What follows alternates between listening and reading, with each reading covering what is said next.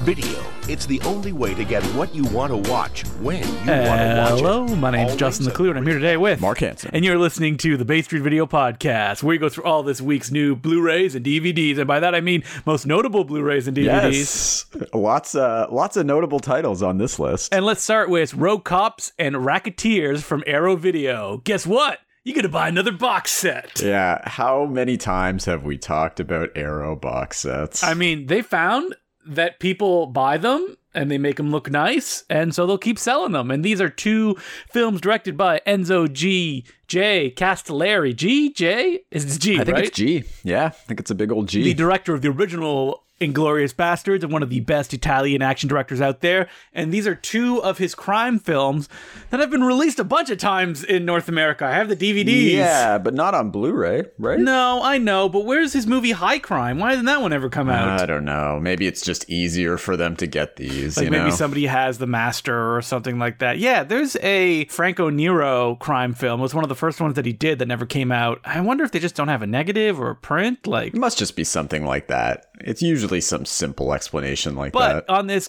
box set, Arrow, they go there, extra mile like they usually do on these things, where there's like a new interview with the director. Always lots of stuff. And this comes hot on the heels of their Years of Lead box set from last year, which... let's just put out whatever Euro crimes we have into a box set. Justin will buy it. Which sold so well for us, though. Man, that set was a huge seller. That was probably one of our best-selling Arrow sets of last year. And do people, like, if they don't like the movies, because sometimes it has a lot of, mediocre films, and that's why they're boxed up in a set. Are they burned by that? I gotta say, I was burned by Kino box sets. I'm like, no more. I think these Arrow box sets do act as like a gateway for some people to get into these films, because I remember when Years of Lead came out, and a lot of people I talked to buying them were a lot of younger film fans who didn't really have a lot of experience with Eurocrime films at all, and it was just kind of like, oh wow, this seems like I'm excited to delve into this. This seems like a good place to start. And they never came back. Yeah, I know, and then we never heard from them again. No, but I heard from a lot of people that they enjoyed those films, but I feel like, yeah, if you're more of a Eurocrime connoisseur, maybe this isn't, gonna do it for you as much. Right, because it had Colt 38 Special Squad, which is fine. It had Savage 3, which I don't remember if I watched or not, and Highway Racer, which is, it's all right. And No Case is Happily Resolved, which I haven't seen, so maybe it's great. I mean, there were those, like, in terms of like a real good primer for Eurocrime, Raro Video did those great Fernando de Leo sets. Yeah, that was a while back. God, like a decade ago now, but at that time, I think that was kind of my entryway into Eurocrime, because at that point I hadn't really seen a lot of them, and then I just kind of blind bought those sets when they came out. My entryway is definitely these Enzo G. Castellari films that we're talking about now. The Heroin Busters and The Big Racket. Yeah, The Heroin Busters has one of the best pieces of Goblin score ever in it. It's like...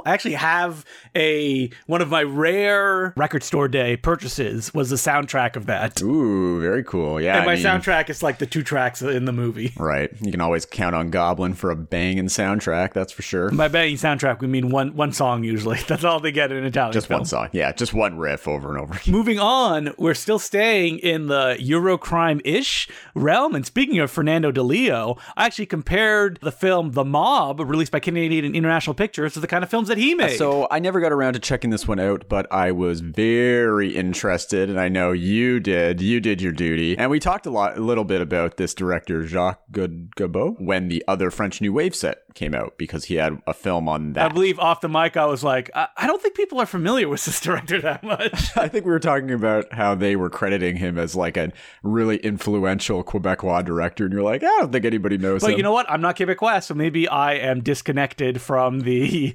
what everybody knows. And so when this one came out, I was like, I have never heard of this movie before. And I have a reason for that. Where I did some deep digging yesterday, and I was like, The Mob? I've never heard of this movie before. It's because its Quebec title is La Gamique. Now, in the movie, I believe they use gamique as slang for the mob. So it could be a translation of it, but I've also seen the film translated as The Gimmick, And I went to the source for this, the book A Century of Canadian Cinema, which is from the 90s. And did some hard research for this episode. It is reviewed in that book, and the title of the film in that book is The Swindle in English. Ah, yeah. See, that's why, because I was searching for it on the NFB site to try and watch in advance, because I just figured all these Canadian International Pictures were on there. Because this is an NFB film. And I couldn't find it anywhere. It's because it's under the title La Gamique on the NFB website, but it is up there. You have to have like a membership. I've never seen this before on the NFB website. Weird, right? Because, yeah, I'm just used to watching stuff for free on there. So this continues, Canadian International Pictures. It's weird that the company, like when they were doing interviews, they didn't come outright and say, like, we have a partnership with the NFB and all of our films are going to be NFB films. Yeah, they don't really mention that connection at all, right? It's just like, hey, we're just putting out Canadian films. Because they said something in an interview which, like, we don't want to say, you know, what our upcoming films are because we don't want anyone to steal them. And it's like, but they're all NFB films. Like, no one's going to release these if you have a deal with the NFB. I don't know. Maybe it's just like they're just playing to US audiences that are like don't know or care what the NFB is. The NFB is credited like on the box and stuff like that, but it's not as present as I thought it was going to be, considering that like that is their main partnership. There's 3 releases they have put out have all been NFB films. Maybe it'll change, but I know they said they were going to do Devil at Your Heels, so... Yeah, it'll be interesting to see. I mean, we've talked about every single one of these releases so far. They're all pretty great. I mean, I haven't gotten around to this one yet, but I'm interested to see where they keep going with this line. I continue to believe that the NFB has a rule that they are not allowed to produce new special features. Because at this point, it feels like what's going on? Like, there's excellent booklets that come with every disc, but there's no video featurettes. The Mob has like a 90-minute trailer reel of Canadian crime films, which is really cool. And that seems going the extra mile. But why isn't there like anything else? It's weird. You think, again, they could get say this tons every time. of Canadian experts, Canadian film experts to get on there. Or even like this Quebecois film, there's tons of Quebecois experts as well that could speak to this. But yeah, I don't know, man. It's just like I just want to know more. Like this director, he's mostly known for documentaries more than anything else, like short subjects. Yeah. Oh, yeah. But did you watch this film? It sounded really interesting from just the plot synopsis. I did watch it. So it's about a guy who commits a hit in America, comes back, pockets loaded with cash, and he gets too hot. So the people that he works for in Canada come after him, as well as American hitmen. But it's not an action film by any stretch of the imagination, because what ends up happening is the guy calls up a radio station, just starts laying out all the Canadian secrets of the mob to a disc jockey. That sounds very cool. Very cool. It's like talk radio mixed with... A little bit, yeah. And it's Hosercore cinema, so of course it has a fatalistic ending where everybody loses, because that's the way you go in Canadian cinema. I would have it no other way. So moving on, we have The Whistle at Eaton Falls. Now, I pricked up when I saw this one because I was like, Lost. Yeah. I got right hard. I know how you feel about those Flickr Alley releases, Justin. Another one that's like, hey, we got another Flickr Alley one. I'm like, hey, wait, what? I didn't hear about this. What's going on? This is Flickr Fusion, whatever that means. Yeah, this is weird. So this is their offshoot label. I mean, it's still Flickr Alley, but it's Wait, it's their second release too. What was their first one? Yeah, it was, I'm blanking. We had it in a little while ago, but they're like, I don't know. I mean, you have the edition. Are the special features abundant on it? I feel like there's a little less on these, but maybe not. No, there's more, or actually pretty much the same amount, to be honest. They're a little lower priced, which is interesting, and their packaging no, they weren't. Little... They were like, this was like $40. Oh, but the other ones, like those Beast Must Die and Bitter Stems, they go for more like 50, 60 I'm trying to look Flickr Fusion, and I can't see the other one on here. It was the Francis X. Bushman collection, or this is Francis X. Bushman. Right, yeah. So they started this offshoot, last year, I guess, and did a few releases, but I'm not sure why they're, labeling it Flickr Fusion and not just Flickr Alley. I mean, maybe Flickr Alley, they're more concentrated on noir stuff, and I mean, they're mostly concentrated on noir stuff, but they do some foreign stuff like that Julien Duvivier box. I'm not sure. Yeah, I don't know. Yeah, I think that you're right, that what it is lesser known rarities and archival restorations to light. But that's like all their releases. But that's all their stuff, right? Like, I just don't know why they would be that separation. It's for tax reasons. I don't know. I wonder, like, is it, at first when they brought it out, I thought it might be like an MOD line that they were doing. It's not though, right? Like, it is a pressed it, and we can return them to our suppliers, unlike most MODs, which are kind of one-way sales. So The Whistle at Eaton Falls I got interested because it was a lost film for a while. You could find it if you went looking, but never got an official home video release. And it starred Lloyd Bridges, the excellent star of such films as Airplanes and Mafia. Yeah, and Hot Shots. It also was about labor stuff, and I was like, ooh. Yeah. And supposedly that's why it was buried for a long time. And it was also directed by Robert Siodmak. I think it was like one of his penultimate films, because it was... Yeah, I believe so.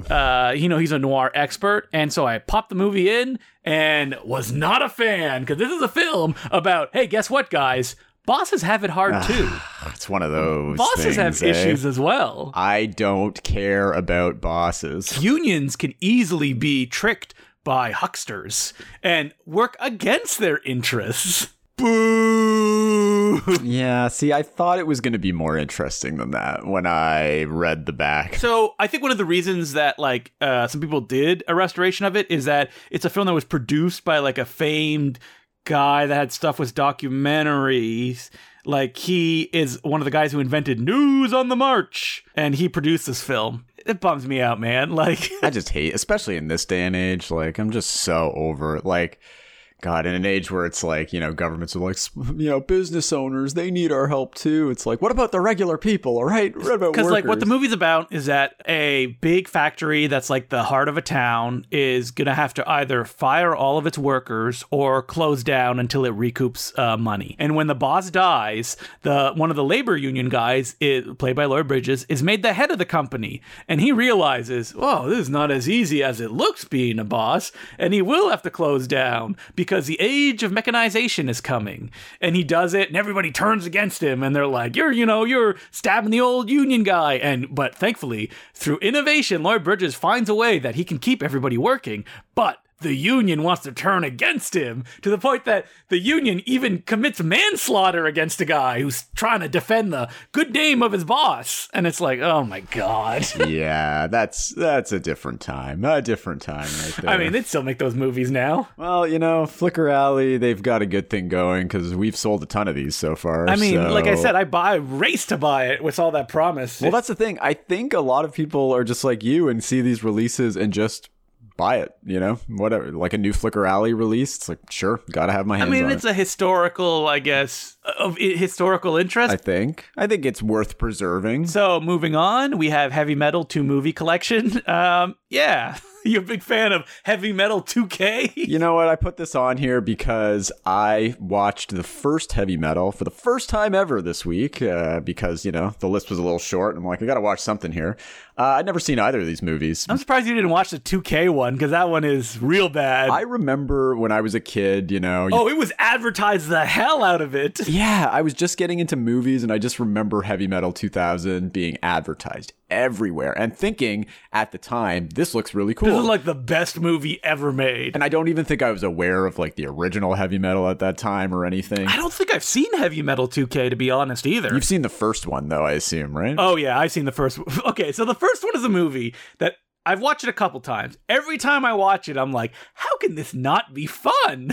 And every time I watch it, I'm this is so boring. Yeah, I feel the same way. I appreciate them what the vibe is trying to be, and yet I just don't find it that engaging. And I also feel it's pretty much just animated porn for teenagers. Look at her get dressed so slow. Yeah, if I was a teenager, I probably would have loved this movie, but as an adult, I'm just this is just porn for teenagers, basically. I appreciate the style of the art. Well, every story is they try really hard to make it look like the original work that it was based on. So Richard Corbin, his art is recreated in the Naked John Candy segment. John Candy is the weirdest voice casting for that. Yeah, right? It is. I mean, this was a full-on Canadian/British production. It was. So. I always kind of forget that, but it is full-on Canadian. Because Ivan Reitman had to step in and be very involved. There's an excellent book, which I believe is read in one of the special features of this about the making of Heavy Metal that I would highly recommend and is more interesting than the movie itself and how difficult the production was and to like how many alternate stuff there was. But come on, man, I don't need to watch like a guy go down in a spaceship for... I know, it's just so much like sex fantasy, it's just so much teen sex fantasy. Or like there's the one, what is it called? It's like Soft Confusion or something like that, where it's just like a bunch of aliens do coke and then like that's it. I mean, again, if I was like as a stoned teenager, probably would have loved the hell out of this movie. Watching it now, I can appreciate, I think I appreciate the art and kind of what it stood for maybe at the time, but I just don't know if it's aged very well. But, having said that, I totally get why this is like a huge cult classic. And this new set is, your favorite, a steelbook, which is, I know you're all about. And I'm just stone faced. People can't see me right now. I have to say, too, you've talked in the past about how flimsy these steelbooks are. When we got this shipment in, there were a whole bunch of them that are dented all over the place. I'm surprised that doesn't happen more often. It is a 4K UHD release for the first movie. This 2000 is just presented in Blu-ray for the first time. But I, obviously don't have a 4K player. But from reviews I've read, apparently it is the best it's ever looked. The Blu-ray on it looks great. And apparently the soundtrack has been totally remastered, which is obviously a big part about it because it was really just kind of like also a music video for metal music. Well, there were some issues with re-releasing but it. But also, I'm not much of a hair metal guy from the 80s, so that's also... So heavy metal, not for me or Mark, even though I'm sure I'll watch it in a couple years and be like, I gotta like this. I like Bernie Wrightson. Yeah, right? It's the kind of thing like I really want to like. The issue is there's like no storytelling in any of the segments. Some of them just end and you're like, I guess that's it? Like they ran out of money? Yeah, right? It just felt kind of formless, shapeless to me. But, if you're a fan of this movie, I think this is kind of the definitive release you're going to get of it. We've been selling tons of it, so people love this. Moving on, we have Spirits of the Air, Gremlins of the Cloud, the first film from director Alex Proyas, released by Umbrella. And how come you guys are getting this now? I got this like 2 years ago. Yeah, weirdly enough. So our distribution for Australian titles, like our distributor supplier for it, I guess they kind of started getting into the Australian product game a couple years ago, and there's been a couple titles that just, I guess, fell through the cracks for them and have only been available to us recently, this being one of them. So we could always get the DVD of this from them before, but for some reason the Blu-ray, which was always requested by customers, was just something we could never get our hands on. They just had no access to it until recently. They finally put it up. We got some in, and it's been selling pretty well, even though, it's been out for, I guess, a couple of years, you said before. This is one of Umbrella's Beyond Genre label releases, which also did, Possession recently and a bunch of other things. I'd never seen this film until this week, and I did watch it because I love Alex Proyas. Big fan, even though I can't say his movies are great all the time, but I don't know, there's just something about him I've always liked. But I'd never gotten around to this film until just this week. I thought it was interesting. I think it works maybe more as like, this is the perfect calling card film, It's a very small film. It's not an action film. It's literally about, in the post-apocalypse, a guy wants to fly. That's it. I mean, it kind of sets itself up like, oh, it's going to be like another Mad Max type, like, Ozploitation apocalypse thing. And no, it's not really, even though it kind of feels like it's going to be from the first 5 minutes or so. Yeah, it's just like a weird sort of 3-person drama about, a dude who wants to fly, his sister, and a mysterious stranger that, kind of wades into their world. I'm not sure the story really worked all that well for me, and it's slow. Yeah, it's slow as molasses, and all the characters are frankly... a chamber drama. Unlikable, I would say, or just uninteresting to me. I couldn't say I really liked any of them. You got to give him props for the visuals of this movie alone, because this thing looks really striking. The colors, just the production design of it, a lot of the effects, or like all the effects, I believe, were done in camera, he said, because it was a super low budget. I don't know, just as like a calling card, like visual feast type movie, it really shows that Alex Proyas was like a talent worth watching. And then he gave us visionary masterpieces like Dark City. Don't critique Alex Proyas, Mark. He's going to come after us. Is he really? Is he like that? Yeah, remember that Gods of Egypt thing? When I like Gods of Egypt. I love Gods of Egypt. He wrote like a huge screed against critics who didn't understand what he was trying to do. I mean, despite the obvious, kind of racist elements of Gods of Egypt, or the whitewashing of Gods of Egypt, I had a lot of fun with that movie. I don't know. I thought it was tons of fun. I was watching the movie a couple months ago and I was like, whoa, Chadwick Boseman is in this? Oh my God. Yeah, there's so many stars. I don't know. That's just a movie to me that's like one of those gonzo blockbusters. It's like, how did this get made in Hollywood? But how did this get made? That obviously kind of killed his career, right? I don't think he's made anything. Oh yeah, his career's dead. He's done some shorts since then, but that's like the last feature he did. But like at one point, I just remember being, as a teen, after coming off The Crow and Dark City, just thinking he was like the director, like the cool director. And then I remember iRobot came out, and I absolutely hated that, and I am not a murderer. Yeah, kind of killed me on him for a while. But I like iRobot. Yeah, I just never liked that one. I do have a soft spot for Knowing, though, which I know is a terrible film. But I don't know. I've got a soft spot for that one. So moving on, we have The Olive Trees of Justice being released by Kino. And this is a classy film that was shot during the Algerian War. Yeah, apparently for only French-produced film shot in Algeria during the Algerian War. And it's this week's Blind Buy. Because we're classy. And I have to ask you, Mark, an important question. Don't colonialists have it hard too? Yeah, see, this film is complicated. Now, yeah, to be upfront, I enjoyed this film. I thought it was really well made, kind of mixes neorealist techniques with a sort of like dreamier French New Wave kind of vibe. Some would say a coming of age vibe. It is a coming of age vibe, which I know I'm not usually into, but there was definitely a craft to this film that I enjoyed. And I enjoyed reading about the director, who is an American-born director, actually, James Blue. Mostly made like documentaries for like American government organizations, and went to film school in France, which is how he basically ended up doing this movie. And apparently he made this this is made for the French government. Ooh, that explains some stuff. Well, that's the thing. So, and I read a lot of people who, like a lot of critics who even liked the movie, did mention that it's basically French propaganda. Yeah, because at the end, the hero of the film is like, don't we all deserve a country together? This is my home. And the hero of the movie is a white guy. Well, that's the thing. So the whole story revolves around this like white 30-something guy who grew up in Algeria on like a farm. Basically, his parents had a farm there and employed a lot of native Algerians to work there. And then he comes back as an older man when his father's dying. And basically the Algerian War is in full swing.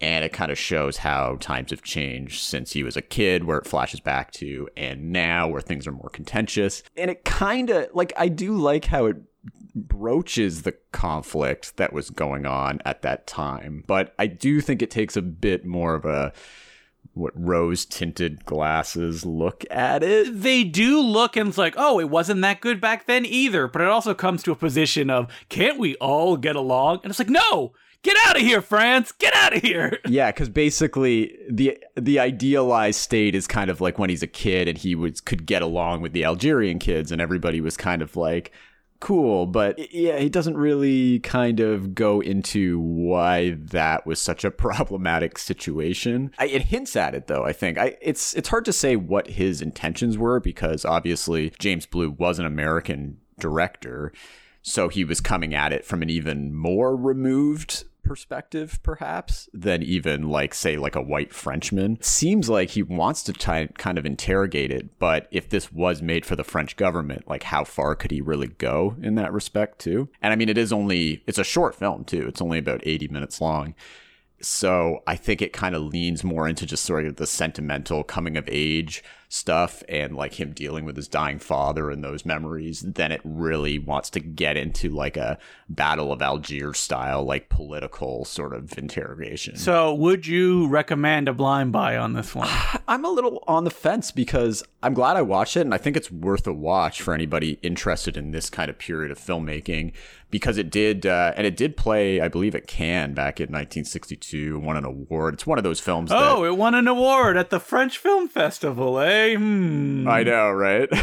I feel like, in terms of, like we were talking about The Whistle at Eaton Falls, like it deserves to be preserved and seen to like add, as part of film history.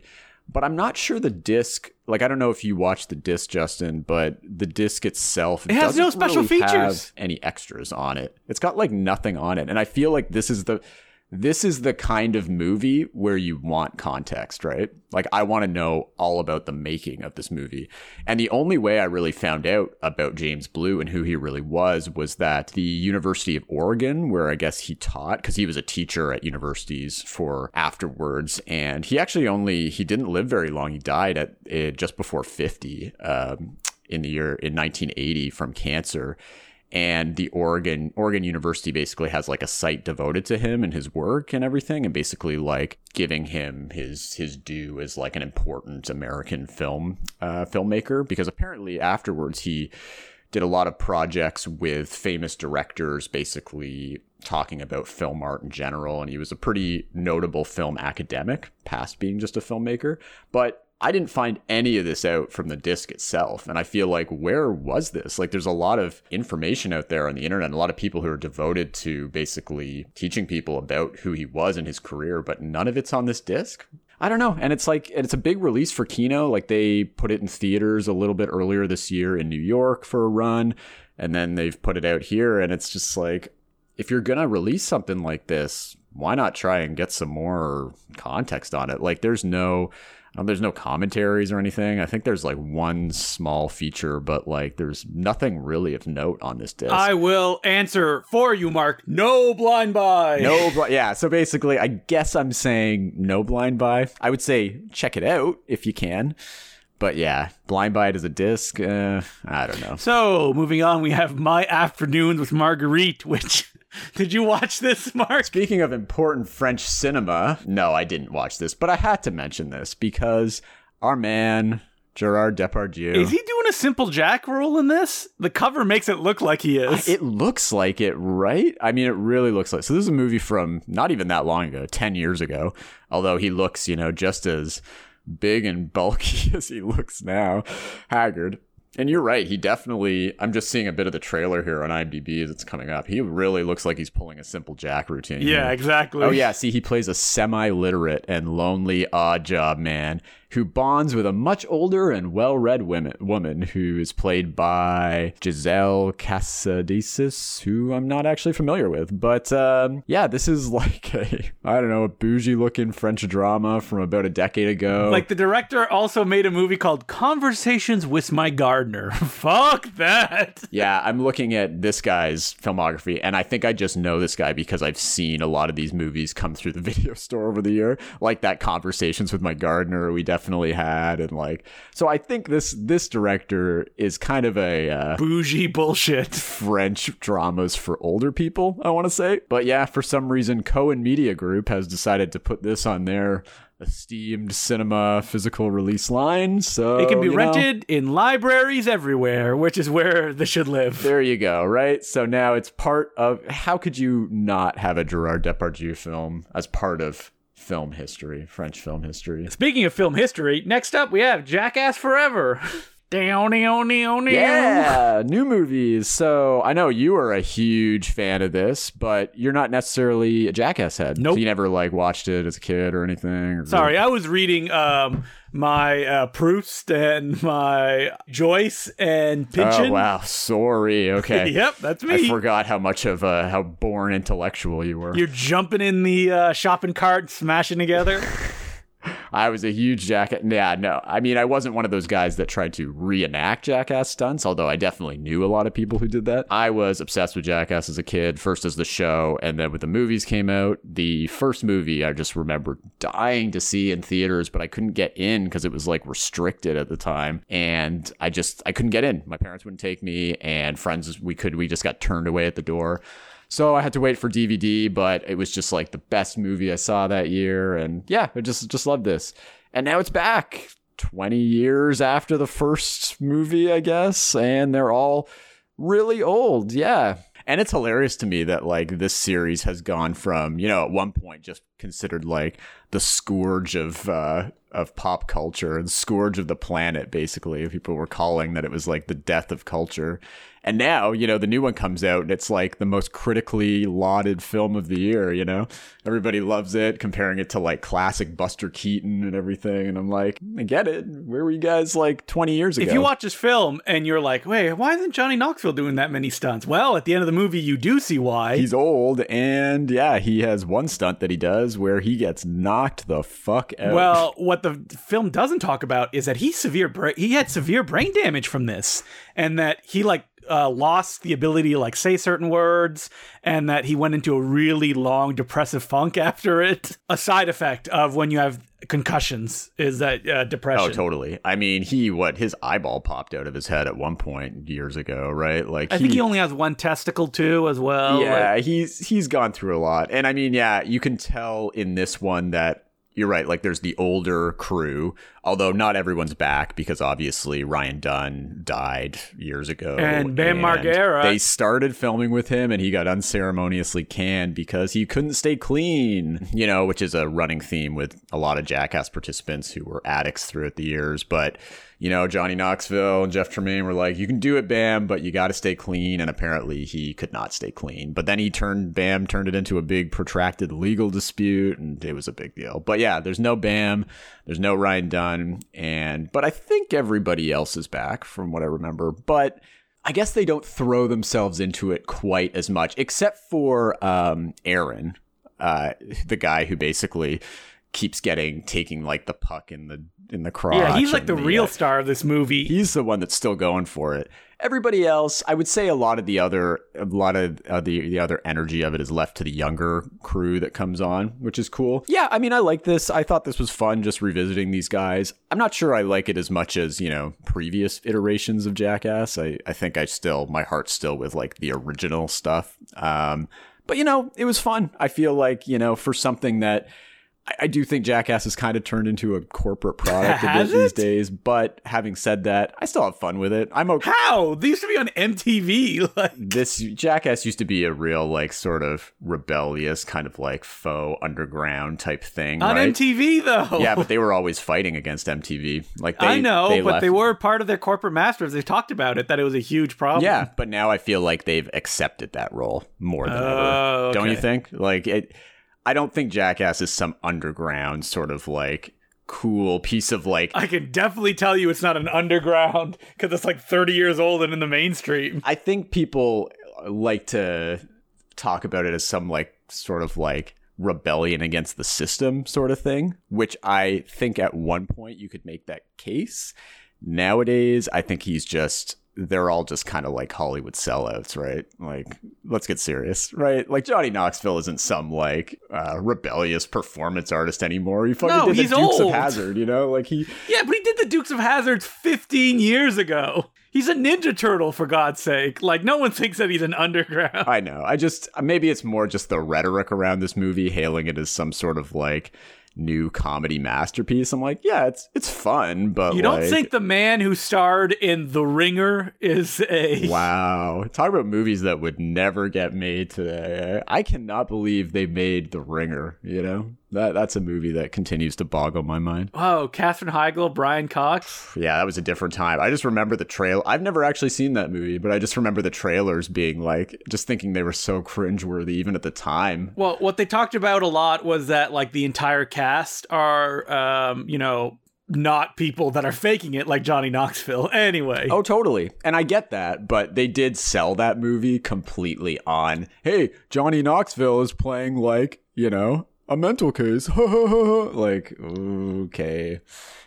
So, moving on, we have Ghost of the Ozarks. You know, I did watch this one because I was potentially going to review it until I, you know, watched it and decided it wasn't all that good. But, you know, I got to mention this because it's got our boy in it. Who? David Arquette. Oh, that's right. Because this was made by people that produced the documentary he was in, right? Yeah, it was actually. So, it's actually not that bad. I know I just said it was not great, but It's not that bad. It's an interesting like horror western about a doctor who is black who comes to a post-Civil War Arkansas town to like basically start a new job there, and there are these things in the woods basically that have everybody frightened in the town, and things get spooky. It's filmed pretty nicely, and it's got a great cast. I mean, obviously David Arquette, but you got Tim Blake Nelson in there, Angela Bettis, some cool indie actors, and you also have Phil Morris in there, who is none other than Jackie Chiles himself from Seinfeld, which was fun seeing him. But yeah, it was an interesting little indie horror western, if you're into that kind of thing. No, you're not? Aren't you into horror westerns? Yeah, but listen, if they're bad, I don't really want to watch them. It's not bad. It's just, I feel like it kind of does a lot of the same things that like folk horror revivals are doing these days. The cast is all having a good time, and I guess it was better made than I would expect from what looks kind of like a cheapo VOD movie. Now, we also have a new Pierce Brosnan vehicle to talk about, The King's Daughter. Brand spanking new. And I told Mark, don't watch this, Mark. Did you watch it? Of course I watched it. I mean, I threw it on in the background while I was doing like other work because... So anytime Pierce was on screen, you'd look up and be like, ooh. Yeah, well, you didn't watch it, right? You just heard about it. Yeah, well, you were like, I hear it's really boring. And you are correct, sir. It is incredibly boring. Mostly because I think it's directed by Sean McNamara, who is a terrible director of family films and stuff, I think. So it doesn't have like a big throaty Brosnan, because he looks so funny in all the art. The one thing I liked about this was Brosnan, because, he is giving it his all. Basically, he plays King Louis the 14th, I believe. Yeah, sure. Yeah, sure, whatever. Who basically in this alternate fantasy world of this movie, he's got a thirst for immortality, so he captures a mermaid and he keeps his mermaid kept in this like underground water lair thing, and he's going to use the mermaid for her life force or something. But then his daughter, who she doesn't know he's his daughter because he basically like sent her to a nunnery or something when she was a kid. He brings her back and she basically becomes rebellious. She bonds with the mermaid and there's kind of this fight between them. Really boring stuff. But the most noteworthy thing about this is, even though this movie literally just came out a couple months ago, it was filmed way back in 2014. Why is it only coming out now? I have no idea, man. That is a great question. I can't really find much info about it. It just says filmed in 2014 and remained unreleased until 2022. It must have been... Oh, yeah. So I'm looking at some of these trivia bits on IMDb. Apparently, there was just a lack of enthusiasm for the studio. It was supposed to come out in 2015 initially. And then apparently Fan Bingbing is in it, and she got into trouble with Chinese authorities, and because I think there is Chinese money in this film, although I think it was all shot in Australia, I believe, what's said in the end credits. But yeah, I guess... Pierce Brosnan himself wasn't enough to, back the release of it, so it just kind of sat. I'm not sure why now, but here it is. But it's also got William Hurt in it. It's got... Maybe that means that finally the John Cena, Jackie Chan Chinese produced film Extraction will finally be able to come out. When was that one shot? If you look on IMDb, it says this year, and it was not shot this year. It was not, yeah. Well, that's the thing, right? The King's Daughter is like 2022. Oh, brand new movie. But then you watch it too, and it's like, wow, everybody looks like, even Pierce looks like a lot younger in this. Like, clearly he's got like a hilarious, like dark flowing wig, but he still looks like way younger than he looks these days. So... yeah, it's just this funny. I love movies that just sit on the shelf and then finally get released, and they're trying to make it seem like it's a brand new movie, even though it's not. Yeah, I don't know. I wouldn't recommend this unless you're a hardcore Pierce head, as I am myself. And now I've seen it. I checked it off the list. I saw him in all his glory. He gulps and does the Brosnan thing a lot, and he's fun. But he's not really the star. It's more his daughters that's the star. So speaking of being a completionist, I know that Mark loves director Philip Noyce of Dead Calm fame. Have I said that? Have I said I love director Philip Noyce? No, you've never said that. I feel like maybe I'm I being said sarcastic. that once. Yeah, I don't really like Philip Noyce that much. I mean, I like Dead Calm. Salt. I've never seen Salt, actually. It's not very good. I never really liked his Jack Ryan movies. Found them kind of boring. Rabbit Proof Fence. Oh, you know what? I liked Rabbit Proof Fence. I thought that was good at the time, although I feel like The Bone Collector. That seems right up your alley. Hey, don't you love The Saint? I do not. I do like The Saint. The Bone Collector, though, is such a disappointing movie. I've seen that twice now, and every time, like, this movie's going to be great, and it's not. It's just boring. Oh, he did Sliver, too, which is also just a boring, like, Basic Instinct ripoff. Yeah, Joe Esterhaus made it. Yeah, I never liked Sliver. Yeah, so many of his movies I went into being like, oh, this is going to be great. And then it just turns out to be kind of boring. But not this one, right? The Desperate Hour? His latest movie, The Desperate Hour, is out with Naomi Watts. And, it's bad. It's really bad. But, it's way more fun bad than a lot of his movies. So I first saw this at TIFF last year, where it went under a different title called Lakewood. It was kind of the laughingstock of the fest. I remember it was one of those gala titles. If you're not familiar with the Toronto Film Festival, they always program a few gala titles, which are just like really bad looking VOD quality, like thrillers. But there's a star in them. That's why it's playing gala. But there's a star in them. And I think with this, it doesn't say, I don't think it's a full on Canadian production, but it was all filmed in Canada. So I think it had some sort of Canadian money in it. So that definitely helped. But yeah, it stars Naomi Watts, and it's in the tradition of those kind of like one person survival thriller type things like Buried or, Phone Booth a little bit, like that kind of vibe, where basically you have Naomi Watts and she is the mother of two teens, one like a sullen teen boy because basically the father died in an accident the year before and the kid's really depressed about it. Anyways, she tells him to get up and go to school one day, and she goes on a run out in the woods. And then while she's out on a run in the woods in this like picturesque community that she lives in, she gets a call on her cell phone saying that there has been a school shooting outbreak at her son's school, and that perhaps her son may indeed be the shooter. And she goes on a frantic race throughout the woods because for some reason she's lost in the woods now. Like she can't figure her way out of the woods, even though this is like right beside her. This is apparently where she goes jogging like every morning. But now she's like suddenly lost in the woods. She's like frantically trying to call friends and like an Uber to come pick her up. But she's like, I don't know where I am. And the whole movie is basically spent with her running and calling people on the phone to try and figure out what's going on. And that's basically it. And then it all culminates in a hilarious twist. I mean, I don't want... No, spoil the twist. I'm not going to watch the movie. No one's going to watch it. And if you're a fan of like fun, bad movies, I would say definitely watch this movie. It's so tone deaf about the school shooting stuff. It's just hilarious. It's trying to be like really serious about school shootings in general. And it's like, no, you're just using it as a cheap plot point. But basically, her son does not turn out to be the shooter. It turns out to be another guy, just like a random guy. And she somehow manages to, through calling a cop and calling some school administrators, she gets on the phone with the school shooter in the school. Like she's like a hostage negotiator or something. She's out in the woods, lost, and she's talking directly to the school shooter and basically talking him down. And it's just like... That's not much of a twist, so I'm glad I didn't watch it. One of the funniest things I've ever seen. Or one of the funniest things I've seen in like a movie recently. So, do you remember, like, TIFF 2020, people were killing themselves in the street to see Halle Berry's Bruised? They're like, we need tickets for Bruce! We need tickets for Bruce! Oh my God. And that's exactly what this kind of movie is, too. It's just like... there's no way. And then when it finally came out earlier this year, they changed the title to The Desperate Hour, and basically they just like, I tried to sell it as just like, oh, a cool new Naomi Watts thriller, but it got panned upon release. And it's just like, how did this premiere as like a gala TIFF? But that's what happens. That's what always happens. That's right. And that's it for this week's episode of the Bay Street Video Podcast. So, Mark, any updates on Bay Street? Nah, same old, same old. We're still doing the same old thing. I mean, you can come in, you can shop. We're still keeping masks in effect because, that's still for the rest necessary. of time, let's be honest. That's it. Yeah, I know, basically. It's not going to go So, anywhere. Until next week, my name's Justin Decloux. And I'm Mark Hanson. Keep on buying. Keep on renting.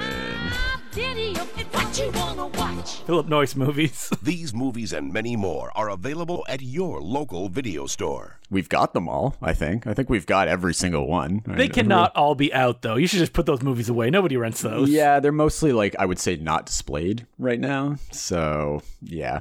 But they're there. They're here.